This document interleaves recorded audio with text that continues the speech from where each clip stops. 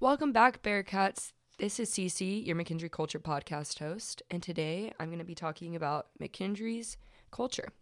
So, in 1828, the Lebanon Seminary opened, and seminary is a category of school for schools that focus on the teaching of Scripture. This made it the oldest college in Illinois with an enrollment of 72 students. It was opened by pioneer Methodist. They carry out their Christian faith in a methodical way. A Methodist, according to the dictionary, is a member of the Christian Protestant denomination. In 1828, the school was ran by Edward Raymond Ames, and in 1830, the first American bishop, Bishop William McKendree, permitted the Board of Trustees to change its name to McKendree College. A bishop is a senior member of the Christian clergy, usually in charge of holy orders. In 1833, Reverend Peter Akers became the first president of McKendree and received its first degree, an honorary doctorate of divinity. Reverend is a member of the clergy. In 1835, the college received one of the first charters granted to independent church colleges by the Illinois legislature. And in 2004, a master program was added to McKendree University.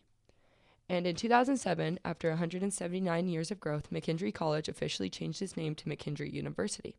So I looked up the difference between a college and a university, and basically a college focuses on 4 years, like 4-degree programs, just like basic bachelor's, and then universities offer a focus in master's as well.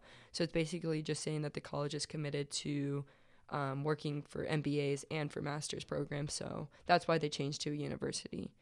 And then I also looked up to see like who was buried in the cemetery across from like New Res and stuff, and none of the people mentioned like I thought that like Edward Raymond Ames and Bishop William McKendree would be like some of the people that were first buried in the